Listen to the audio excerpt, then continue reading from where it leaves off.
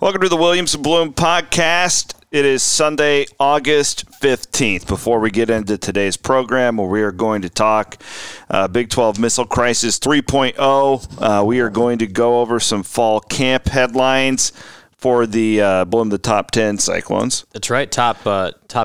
The top 8 Cyclones. We'll do all that for you guys and more, but we want to thank our presenting sponsor, Mechdyne and the Mechdyne Corporation. A really good friend of mine, Chris Clover, is one of the biggest Cyclone fans that I have ever met in my life, and he also is the CEO of a phenomenal company called Mechdyne. They're located up in the great city of Marshalltown. Check them out at Mechdyne.com. And I would always encourage you guys to take a look at their job openings, Blum, because they don't just do, like, you don't have to be an engineer. Sure. No, they do a little bit of everything. So I was touring the Performance Center, the brand new building for Iowa State. Yes. Ran into some Mechdyne guys doing some work. There you go. Well, this is awesome work. I mean, they're the visuals that Mechdyne provided in that building are incredible. It's incredible. The technology on top of a sweet building. One specific job that just came open, and they wanted me to get it out to the Cyclone Nation. A marketing sales development rep is now open at Mechdyne.com, MECHDYNE.com/careers. They're looking, that's if you're looking to enter the advanced technology space. They've got full or part-time jobs available. They welcome college students. They want to start you young in the company and watch you grow. It's an awesome opportunity to get your foot in the door with a cutting-edge technology company. Again, Mechdyne.com/careers. Also want to thank my friends at the Iowa Clinic Men's Center. I have not lived up to what I said. I've got to get my physical scheduled. So here's what I'm going to do. I'm going to go to iowaclinic.com. Up in the right corner, there's a thing that says appointments. I'm going to schedule an appointment with Dr. Nicholson in Ankeny, and then he can say, hey, Chris, your triglycerides are high. We need you to drop about 10 pounds or 20. And you can blame Texas and Oklahoma. Yeah. And he's going to be like, on a scale of 1 to 10, how much whiskey have you been drinking? No, but it's good to know. Be a man, go to the doctor, get that physical. Go to iowaclinic.com. It's super easy, and you can schedule your appointment today wherever you live in Des Moines. All right, with that, we are going to get into this athletic report that came out on Friday about the Pac-12, Big Ten, and ACC. What in the world does this mean? We'll hash through it. And then segment 2 is all Iowa State football, the top 10, the top 8. The top 8. Iowa State football team. It's English.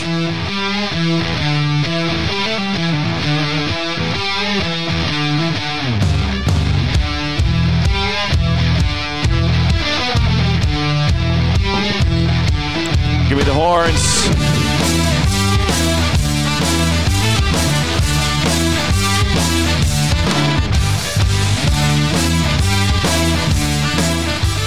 It's good to see.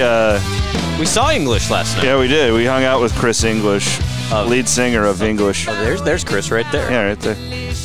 I believe he watched. I don't know if that was his first sprint car race, but he watched the Knoxville Nationals with us. It was well done. I enjoyed that. Yeah, it was fun. And we thought we found a pastime for me. I need to start creating betting lines for sprint car and late model races. There's something to that. I mean, well, not the betting, which I'm sure you'd be great at, but those races, that main race was over in like 45 minutes. Yeah, it's great. Real quick, before we get into the realignment stuff, I want to tell our friends out in Eastern Iowa we're fired up for Friday night with the big party, the big Cyclone Fanatic kickoff party in Eastern Iowa. Blum, I've had Eastern Iowa folks trying to get us to do something there for years, and we teamed up with our friends at Cody Road. We're going to the distillery. They have the beautiful new edition, and we sold the thing out. 200 tickets. Wow. We just sold it out really fast. So that's going to be great. we'll see all of you all in Eastern Iowa on Friday. In Central Iowa on Wednesday, we're having a Cyclone Fanatic Premium get-together for all of our Patreon members and our premium subscribers. That will be at the Iowa Tap Room on Wednesday night, and we have a great lineup of speakers. I just don't want to make any promises for the folks in Eastern Iowa. We'll have speakers for you, too. It's harder for some of our folks to get over there. Central Iowa to get over there. But on Wednesday night, it'll be you and me, Brett Meyer, Todd Blythe, and Jeff Woody are all going to be awesome in the mix. I do believe I think I have a pretty good lineup for Friday, but I need to confirm. I don't want to. You got to underpromise and overdeliver, is what I was taught early on. The one sure thing about Friday is there'll be a good liquor. Well, and the Eastern Iowa Cyclone fans are just so hungry for these events, and I'm really glad that Ryan and all the folks at Mississippi River Distilling, they're hosting us. Really, I mean, we just kind of had to promote the thing. So, looking forward to getting over there to the distillery. I'm going to hang out over there for much of the weekend.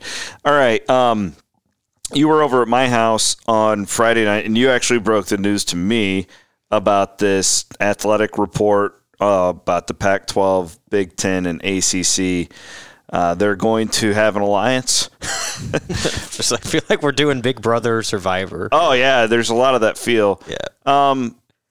So, on the surface, this isn't good. I don't... It looked bad. The headline looked bad. Yeah. And then the sub-headline of Big 12 not involved looked worse. Correct. That's what I'm saying. Any news that doesn't include the Big 12 and Iowa State, to me, is not, on the surface, it's not good news. This one, though, the more I thought about it and the more I've dug into it, it does seem to me there's part of me, I've thought the whole time that Iowa State would eventually end up in either some reincarnation of the Pac-12 or Big Ten, 10 years from now, okay? Mm-hmm. But I've thought the next 5 years are going to be really weird and really rocky, and we just don't know where it's going to go. Well, if I'm going to be optimistic here, isn't it good for Iowa State specifically that these other leagues, because the Big 12 doesn't have any power right now. I think that they do not. They don't have power. So, why would the ACC be we're going to form an alliance with the Big 12? That doesn't make any sense. I could make the argument right now that it's good news that these three who do have some power are standing up to the SEC. What do you think? Yeah, I mean, when I read it, and it was this seems like a reach of a story for one. I mean, I'm sure they're talking, which they should. This seemed to me more about the SEC than about anything else. It's a kind of a PR strike to let the SEC and ESPN know that we're not going to let you just run the sport here and get everything you want. And I think this is more about the playoff expansion conversation and what that looks like than anything. Now, they can throw in there that, they'll talk about an alliance in regards to some scheduling things, but I think more than anything, this is so the powers that be in those conferences are all in the same voting block when it comes to the expansion.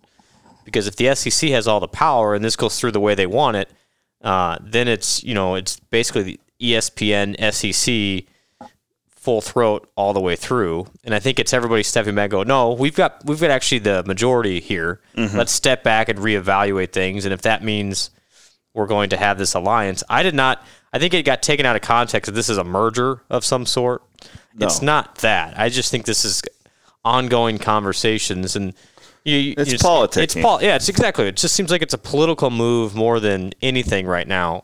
We'll see what that means down the road. I mean, in those 8 in the Big 12, it's rough because you feel like everyone else is going to prom and you're left out right now.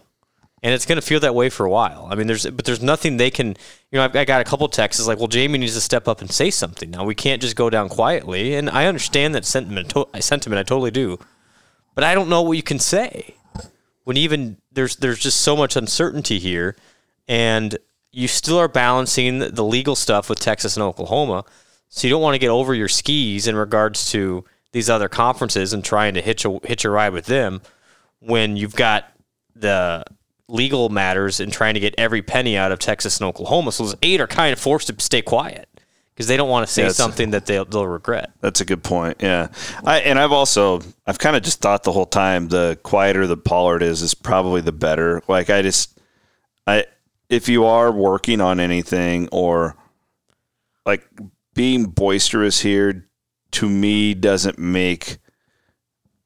help really in any scenario. Sure, and it's also, I mean, the what we've learned from Pollard is he's generally doing his best work when you don't really know what's happening, right? Like, absolutely. And I don't know, like, let's just say, like in a hypothetical, which would be like best case scenario, that they're talking to the Big Ten. Like, do you think that Barry Alvarez and Gene Smith would want that out there? Probably not, right? Sure. Again, that is purely a hypothetical. I want people to understand that, but like, I don't know, like, I just don't know what Jamie's supposed to say now that he hasn't already said. Look how Texas and Oklahoma got it done. They got it done in the dark and quiet. And if this would have leaked 6 months ago when the conversations first started, I doubt this gets done because they wouldn't have been able to maneuver around the politics of it. But it was so far down the road that then it was inevitable, where that's what you're hoping is these conversations get so far along, everybody's in, and that nothing can derail it. And I think this struck everybody in those other conferences so quickly. Nobody knew this was coming. Yeah. I mean, you're still only 3 weeks out of that first big domino to drop, and so it's going to take some time. And so I think you have an information gathering session. You saw the Pac-12 guy meet with Bowlesby, what was that, 10 days ago? And now those three are talking, those three major conferences. This is what you do. You figure out what's best for all of us. Worst case scenario, I get it. Those three... This is where what makes me a little nervous, is you got the SEC, and those three are on this side, and they all think to themselves, well, if we're voting for this new playoff expansion, let's leave the Big 12 out of it. They lose their status. They don't get that playoff spot, and then we can split the money 4 ways instead of 5. And that's where you get to the 16-team superpower leagues, and I think Iowa State would end up in a league. Yeah, but I guess my concern before that is let's say it just stays status quo right now. So Texas and Oklahoma move along. The Big 12 probably tries to add whoever. I think the Big 12 has a bid until 2025. Okay, so yeah, like so whenever the playoff contract is up. But then beyond that, that's what scares me. Even if you don't go the 16 team, because I agree, Iowa State would be a part of that. They'd be in the top 64. There's no question. But if you leave it status quo, where nobody adds schools outside of Oklahoma and Texas, but the Big 12 just gets left out, and then those 4 conferences then split the money themselves and basically, takes the piece of the pie of the Big 12 out of it. That would make me nervous right now. Is that the game plan for those others, trying to make more money that way? That'd kind of be the diabolical side. But I'm hoping strength in numbers means they realize that the more programs we have involved with this, the better. And so, I don't know. I think it'll be an interesting... The part that I thought was interesting is the ACC's relationship with ESPN. I know. It's like, how far down the road can they go with this anti-SEC thing? Because while you're doing that, you're also going anti your television partner. Yeah. I can see the Big 10 and Pac-12 and the Big 12 because they've got some Fox. They're with Fox. Yeah. That the one thing that does make me nervous is just, this could go one of 2 ways with the ESPN thing. My guess is that ESPN knows it messed up with the Big 12 deal, and they're going to play nice. Yeah. In fact, I think that's why Bowlesby's doing what he's doing, because he thinks he's going to get a better deal because of it. Well, what if that doesn't happen? And that's where I start to wonder, about, how far in bed the American is with ESPN. But still, at the end of the day, this is a business, and Iowa State's worth more than, what X program. So totally. I know I'm way in the weeds there, but the ACC thing's interesting to me. That was the one thing that caught me up when I was reading it, going well, how far can they go? Yeah, and are they unhappy with ESPN then too? Well, they have a terrible contract. It goes to 2036. Yeah, so maybe they'd want to break. They could break free of that. My thought is that they would try and expand early to get a new deal, but I don't know. I don't. But remember when the Big 12 was looking at doing that, and ESPN shut them down. Right. They said, we're not going to pay you anymore. So how squirrely will they be willing to get? Yep. The thing is, though, by the end of that deal, if they would stay with their current television contract with ESPN, the difference between the Big Ten and the SEC compared to the ACC at the end of that, it would be chump change. Yeah, night and day difference. It's every day there's something new, buddy. It's something, but I don't think that moved the ball much at all Friday. Now the headline was scary, and the lack of the Big 12 was scary, but I don't.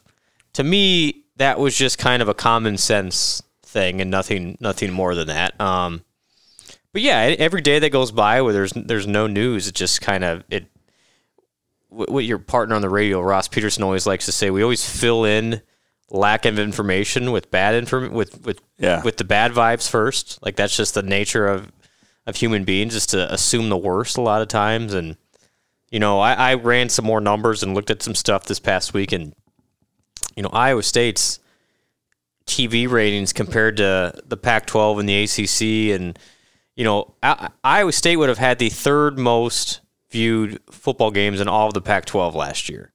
So, in Oklahoma State would have been fourth. Like, I think those two brands specifically in regards to football, a conference would want to grab those two. And I think there's still strong value there. And I just have a hard time thinking that with a fan base as big as Iowa State's, with the 61,500 seat stadium, by the way, you're in the top 10. Yeah. That somebody wouldn't take a chance on them. But I keep coming back to it, and right from the start, you need more people at the table here in regards to ESPN, Fox, and somebody else. Like, you just need somebody to jump into the conversation, and I think that would be the saving grace, whether that's a streaming company or whatnot. And I think that's why this conversation isn't a bad thing between the ACC, Big Ten, and Pac-12, because it's buying time again. Before we get into this playoff thing, we finalize everything and get to the Super League.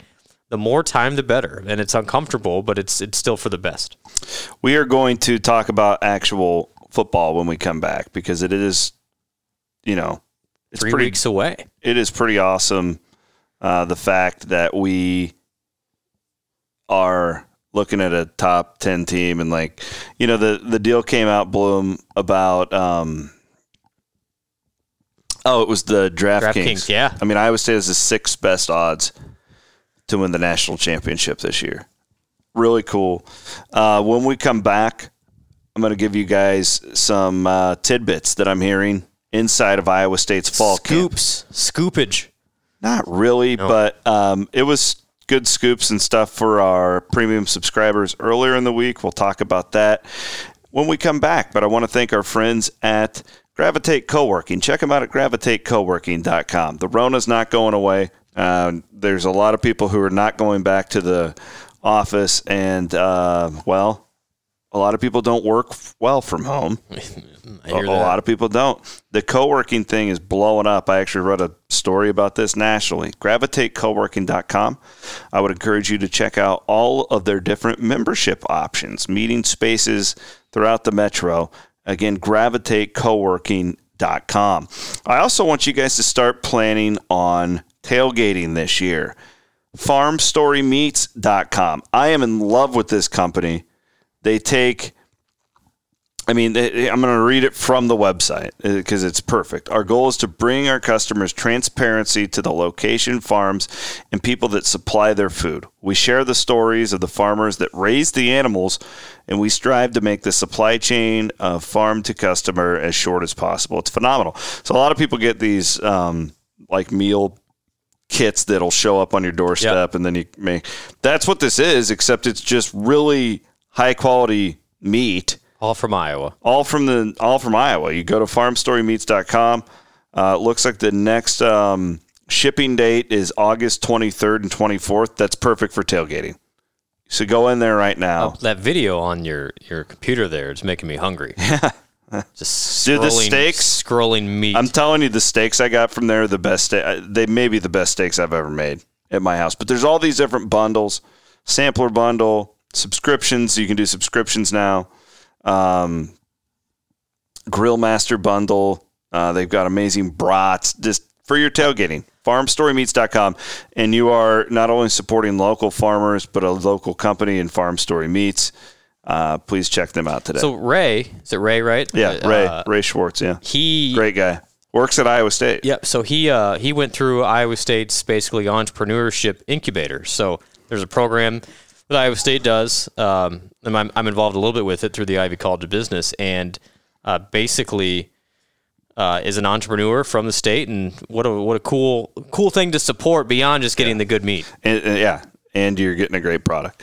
All right, let's do some fall camp. Good coverage so far by Jared Stansbury and Rob Gray. I'm fired up. I'm more fired up after some of the intel that I started to get this week. What is the question we all ask about fall camp at this point? Oh, who's a standout? Who's standing out? Yeah, young guys? Anybody coming along? Guys who do we need to know? And everybody's giving me the same answer that one, the freshman class is probably the best at this point. They think it's the best that they've had. Yep. And two, not a lot of standouts because the returners are so blanking good. That's been the theme I've heard as well. Yeah, that they are just taken strides and gotten better. It's somehow those veterans could get better. They have, both physically and just primed. I was told the word that was used for me was overjoyed. That the coaching staff was overjoyed as to how good these guys look compared to what.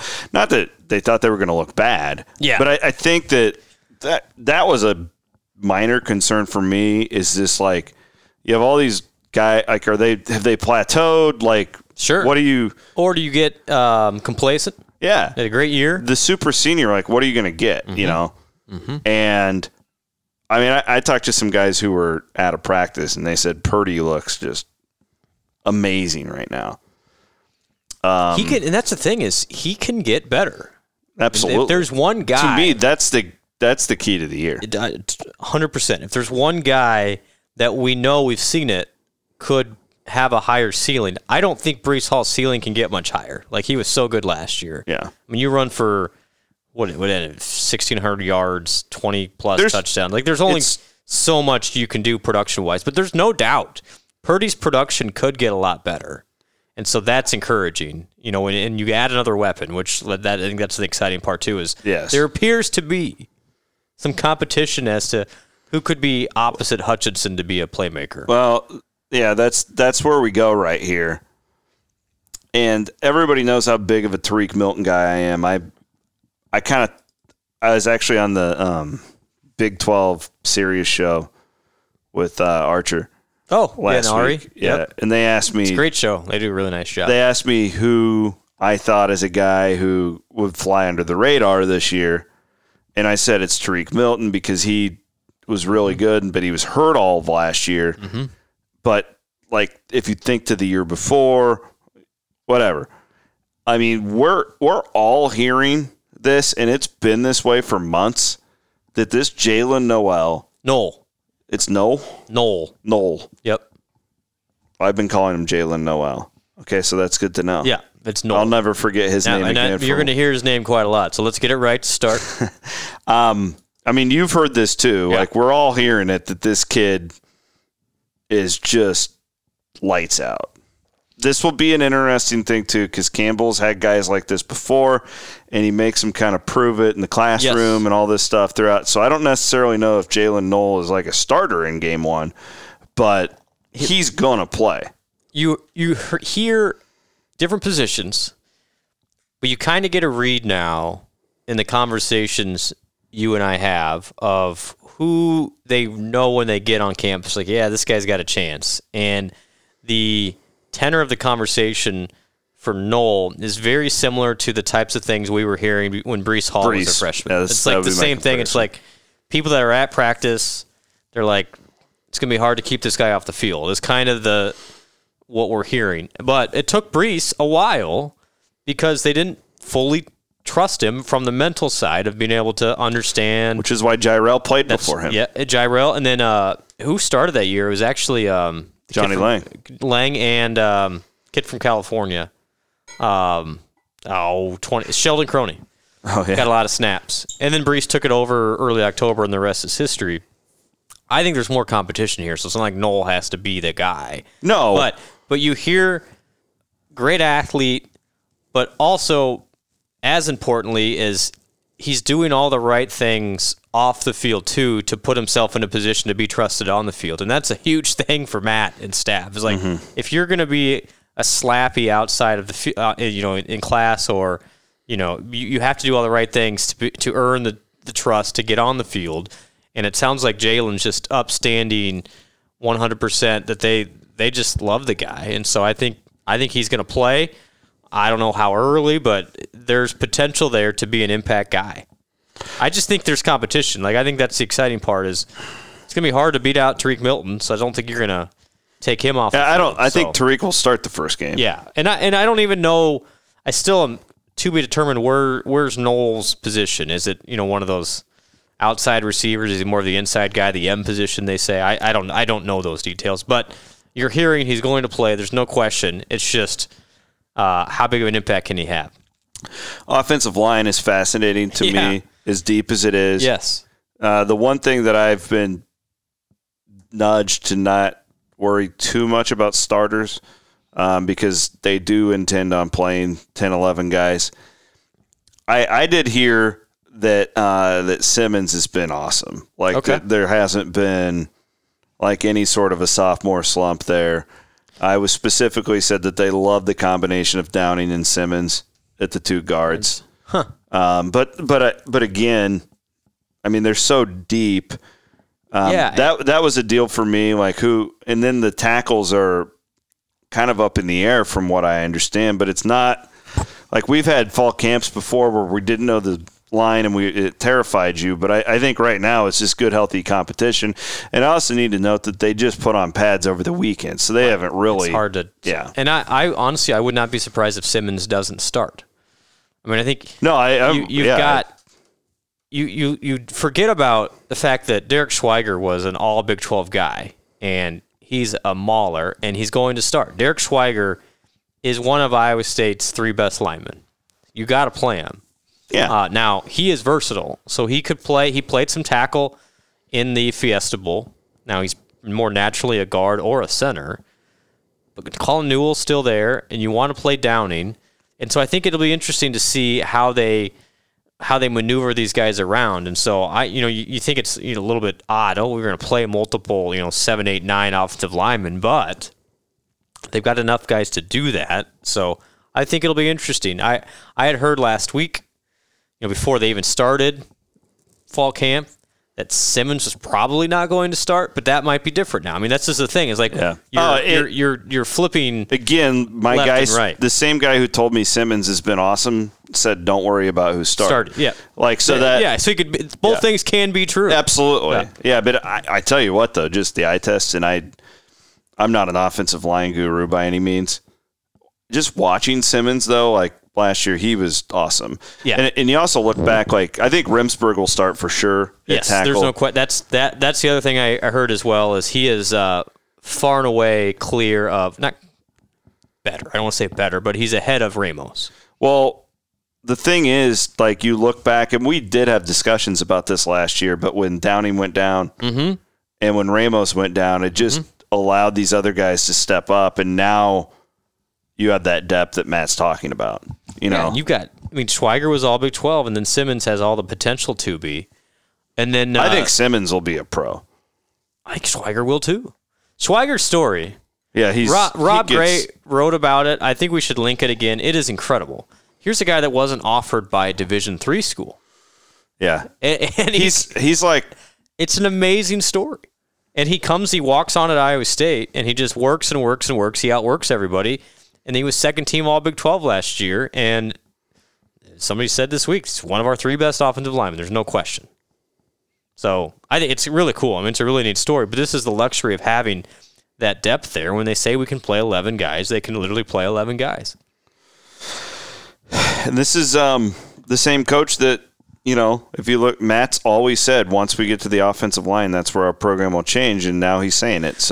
And this is why, somebody, you're going to hear a little bit, UNI makes me nervous. You're getting that. the line is so much further ahead now than it was when they played UNI 2 years ago. And so when you look at when these Power 5 programs play the UNIs of the world, where UNI has always given Iowa State problems, it's because their defensive line has consistently been better than Iowa State's offensive line. And if you can't run the ball on an FCS team, they're going to be in the game for 4 quarters. Yeah. And look at that game 2 years ago. Brees hadn't arrived yet, so you had Sheldon Croney and Johnny Lang, and they just couldn't get the push up front, and that's why that game was way too close. That's been my theory, not just the line, but just the running game in general. Yes. I mean, the 1 year I'm trying to think of all of them. The one 2 years ago, you ran. Sheldon Croney was a starting running back. Yes. Like, if you get Brees Hall, West Virginia, with the line in that game? Like, how different is that game? Yeah, and I don't know. Like, I'm not taking anything away from UNI, but the way Iowa State plays is indicative on being able to move the football on the ground.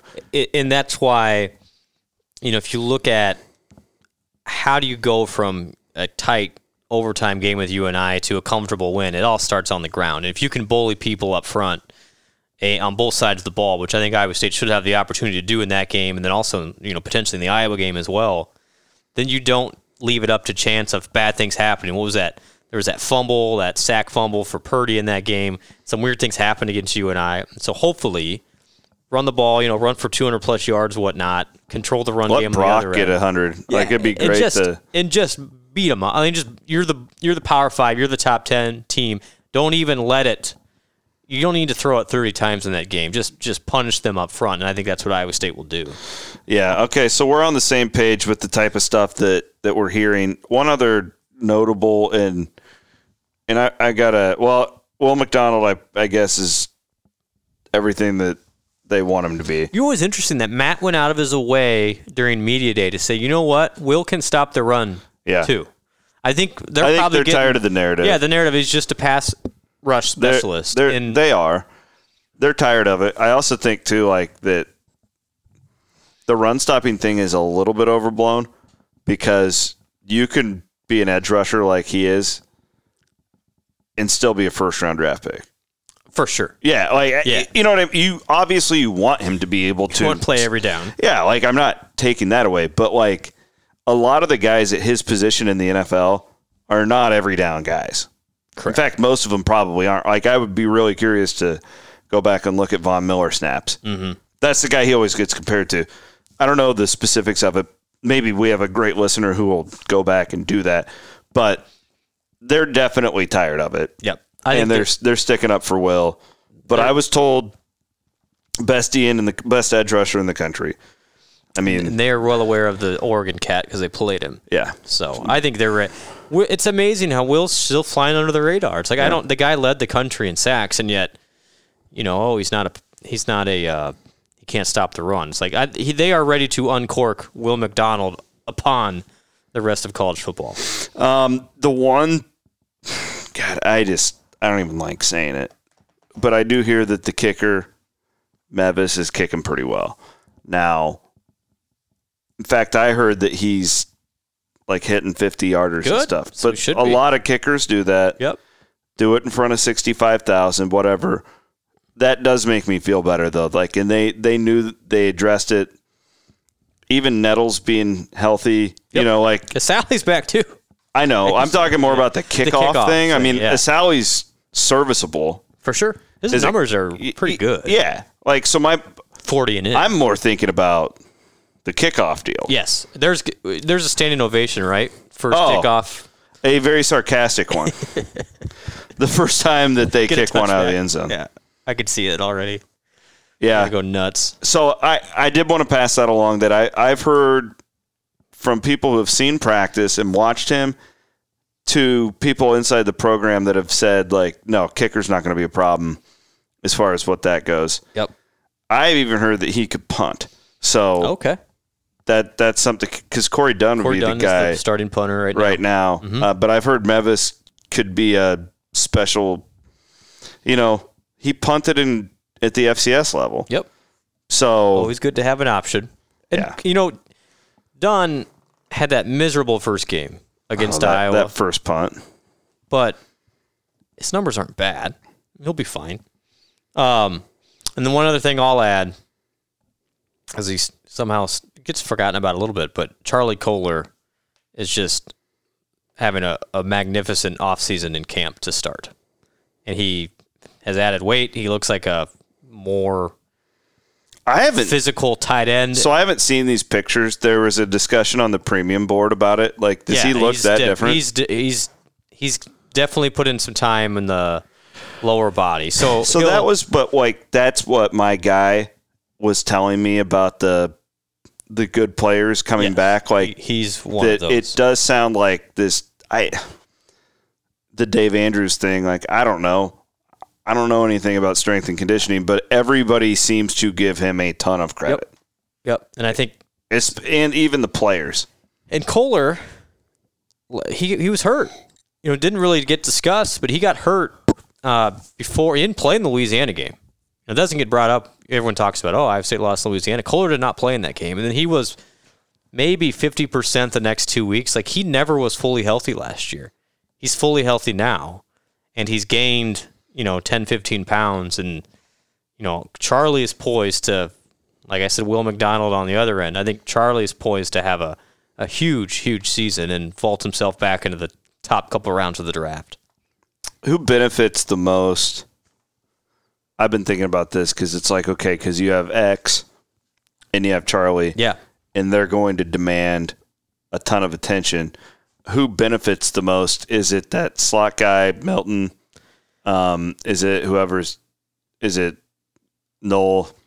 Yeah. Who's the guy who... Joe Skates has, I don't know. Supposedly the light's coming on a little bit. Who... It feels to me, is it Chase Allen?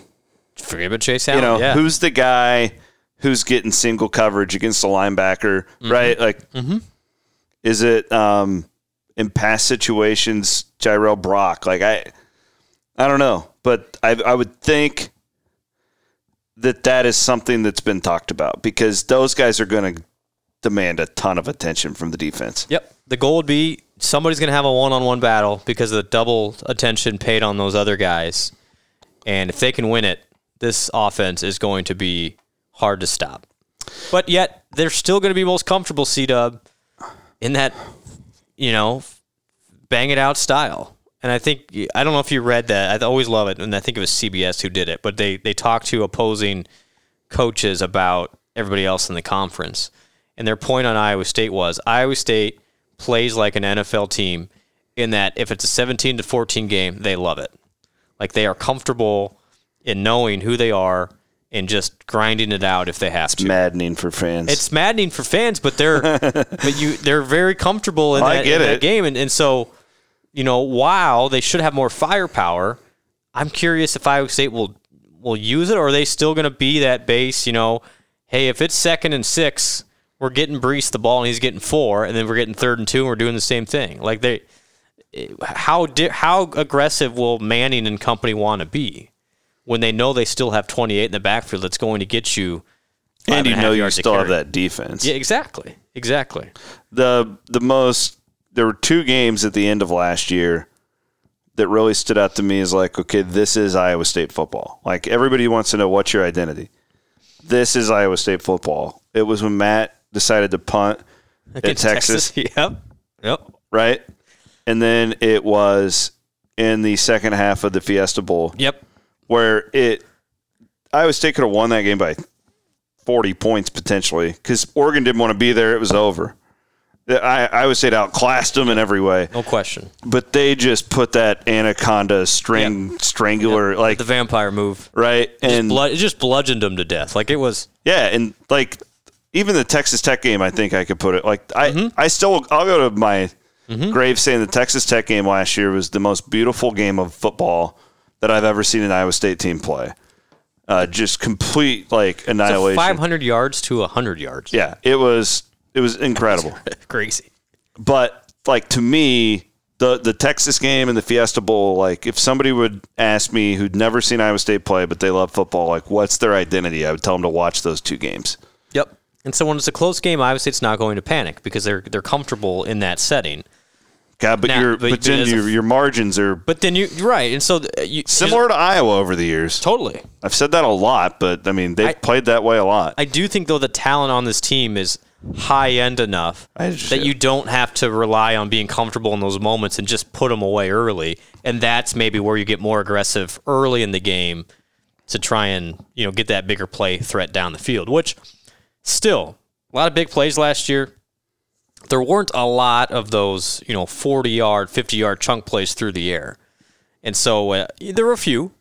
I mean, Hutchinson, a big one against Oklahoma, that was more of on a slant. But I'm saying, if you get more of a downfield, winning a jump ball like they did with Butler, whoever that is, that going to be Skates? Is that going to be, Milton with his speed? Maybe Knowles the guy? I hope it's Skates. If it's Skates, that's really good news. Yes. So I think that's the exciting thing to watch for. And what's preventing Iowa State from being not only top 8 but top 4? It's that guy. If it's Skates, then this offense is taking another step. Like it is. You're right. I couldn't agree more. Like if Skates can step up to be that guy. If not, I mean, we haven't said Sean Shaw. He's more your possession type. He's not going to be a take the top off. Correct. Type. He could be a nice player. Nice player. Rob did a story on Wilson the other day. There's another guy who's had a good camp. Yep. Who was really hurt all of last year. So too. I mean, we've got 6 guys right now in the conversation. That's it. Yep. And even Porter's younger, like him, but probably not there yet. I think it's those people we've mentioned is they got that who can be that superstar on the other side to just have a breakthrough year to take Iowa State to the next level. Before we go, I want to say happy birthday to my daughter, Elise. That was awesome today. It was a fun party. Yeah, she turned 2 today. We had a little birthday party for her. Blooms are over. Your boys keep holding hands with my daughters. It's smart coaching. Everywhere I look, Everett's holding one of my daughter's hands. He knows the game. I mean, he's 25 years from now, and I believe he's going to be in good shape. Like when they're in like junior high. He's going to have to choose though. Does he go with the older one with Cammy or the younger one with Elise? But I was thinking because Everett spends a lot of time at our house. Like Cameron and her older friends, like he's going to be, it could be a golden opportunity. Yeah, I mean, and the bride's family still has to pay for the wedding. I also wanted to just real quick, and I know that you have experience with this too, but my daughter Elise, we did in vitro to get her, and I just wanted to. I had like a weird moment this morning where I just kind of like I didn't break down, but I was really emotional. Just we really shouldn't have had her. Sure. Like there's a lot of stuff. I'm not going to get into it all, but just a word of encouragement. The infertility is like a very common thing out there, and anytime I've ever mentioned it before, people seem to appreciate the fact that they're not alone. People don't talk about it for some reason, but it's so common. I feel like even I don't know. I think our generation just talks more than the one before us, so maybe it was very common before, but it just feels like it's more prevalent now. And man, I just felt really blessed today to you and your family, and then obviously my family was there, but it was cool. It was cool to see all the kids running around and your boys there, and like it was really neat. So if you're going through that, you can always email me or whatever. But like we went through a lot, but it is worth it in the end. Yeah, I mean, I think days like today is a good reminder of last 18 months we've had some nights that have been long. And with the kids, but it's fun to see those milestones. You're like, gosh, this is. They really are growing up. Maybe sometimes too fast for you. So no doubt about that. We changed Everett's bed from a crib to a big boy bed. The big boy bed today. And so it's like, nice. Man, now it's like one of those things like, gosh, this has been a journey, but there's some cool things. Yeah. So it was good to see everybody together today. Another thing too, Elise never really had a first birthday because it was in the middle of it. COVID last year. So this was kind of like her. And she was loving it. Yeah, she had a hell of a time. We got her a bouncy house, and she just that's a good topic though, because honestly, we dealt not anywhere near the level you guys had to. And you just, especially as a guy, like you're not used to that. You're just helpless. You're just like, what do we do here? So for those going through it, my DMs are open too, and it's not an easy thing, but you're not alone there too. No, it's super common, and luckily there's amazing medicine out there and really good doctors, and just the technology is incredible. Now, I do have some tips, too, for the fellas if you have to go back into that room. Yep. I mean, in that room. There's some weird stuff that, someday at the end of my career, I'm going to do a tell-all on the amount of times I had to go back to that room and some of the weird stuff that happened. It'll be great, but we're not going to go there tonight. Happy birthday, Elise. Yeah. Happy birthday to baby girl Elise. With that, I look forward to meeting and seeing many of you this week at our different events. Oh, real quick before I forget, the Greg Eisworth and Mike Rose Bash awesome. Brother t-shirts are out. Great job by Mike Martz to put those together. But the Bash Brothers concept was my idea. The shirt completely designed by Mike Rose and Greg Eisworth. Like the whole concept with the Super Mario Brothers, everything was those guys. I mean, it's exciting for me that they remember that era of video games. Yeah. You know what's good guys. You know what else is great too? So we're like telling the guys like, hey, promote it so you can sell some. Yeah. Eisworth doesn't have social media. He's like, yeah, we don't even have Facebook. No, I just play football. He's so good, too. Oh, yeah. So is Aishim Young. We're just going to keep naming guys. Aishim Young's my favorite player to watch on the team. And I've heard his Philly connection, Amos. Stud. Good player. All right. And so are the backups. Like, there's so many guys. Next week, we'll hit on more of them. Tell us about those guys next week. All right. Thanks for listening, everybody.